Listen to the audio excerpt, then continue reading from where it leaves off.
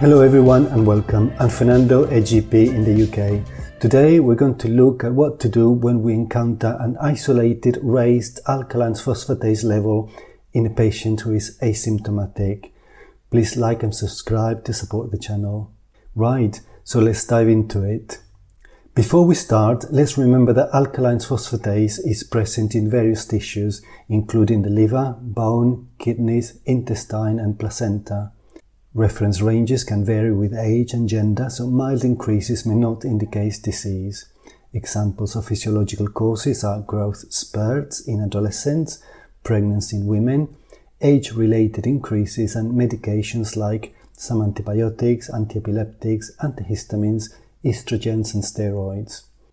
Possible causes of isolated raised alkaline phosphatase include congestive heart failure, bone diseases, hyperthyroidism and end-stage renal disease. Right, so let's have a look at our patient. She's a 49-year-old lady who has had some blood tests because she was feeling a little tired.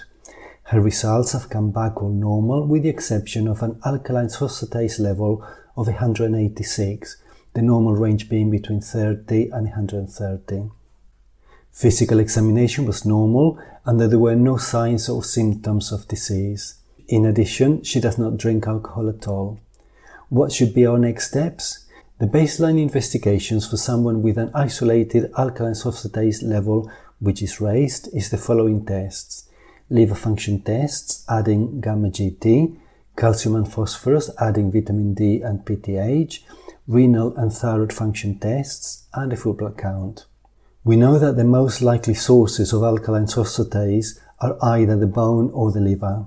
And in order to differentiate between them, this is why we need to measure gamma-GT, which is typically elevated in liver issues, and vitamin D levels and PTH levels, which may point towards bone causes. So for this patient, we will need to repeat the alkaline phosphatase level, and we will need to check gamma-GT, vitamin D and parathyroid hormone to try and determine the cause, as well as making sure that the other tests, that is, renal and thyroid function tests, calcium, phosphorus and a full blood count have also been checked.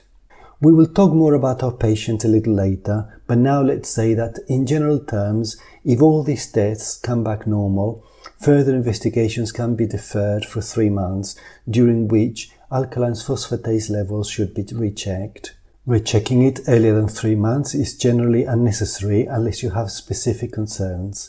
If alkaline phosphatase is raised with an elevated gamma-GT level, it's likely to be of hepatic origin.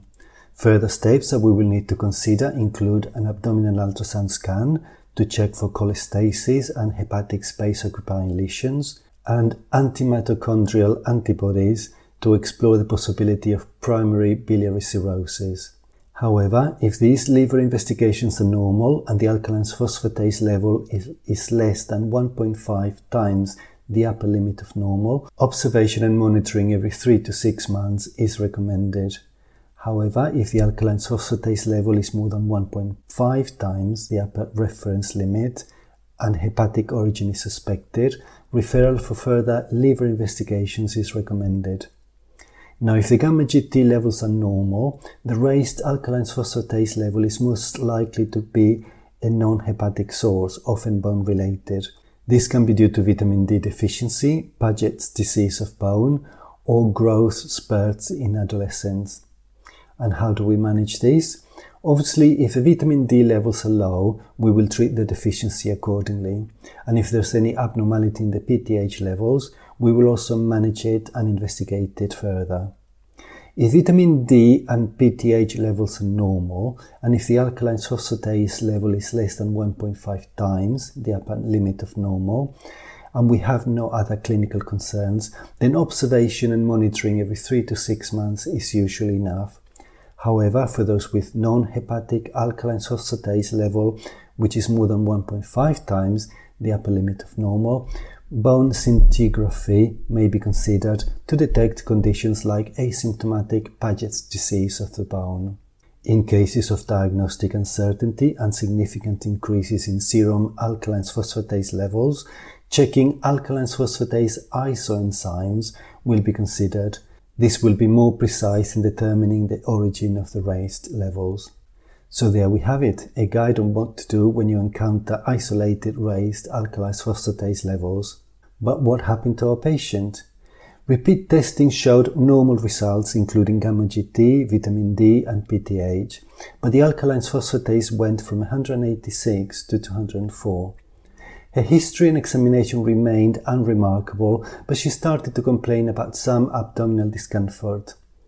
Because of the further rise in the alkaline phosphatase level and her symptoms, as a precaution, an ultrasound of the abdomen was arranged, as well as another check of the alkaline phosphatase level 6 weeks later. The results showed that the alkaline phosphatase level was still high, but it had decreased slightly to 191, and an ultrasound scan showed steatosis of the liver. So we conclude that she has non-alcoholic fatty liver disease, or NAFLD.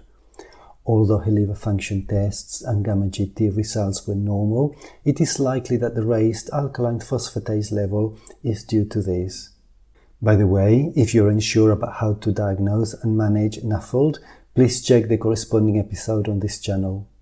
And because her alkaline phosphatase level is less than 1.5 times the upper limit of normal, we will monitor her every 3 to 6 months. Remember that this is not medical advice, it is only my summary of the guidelines consulted, and you must use your clinical judgment. Thank you for listening, and goodbye.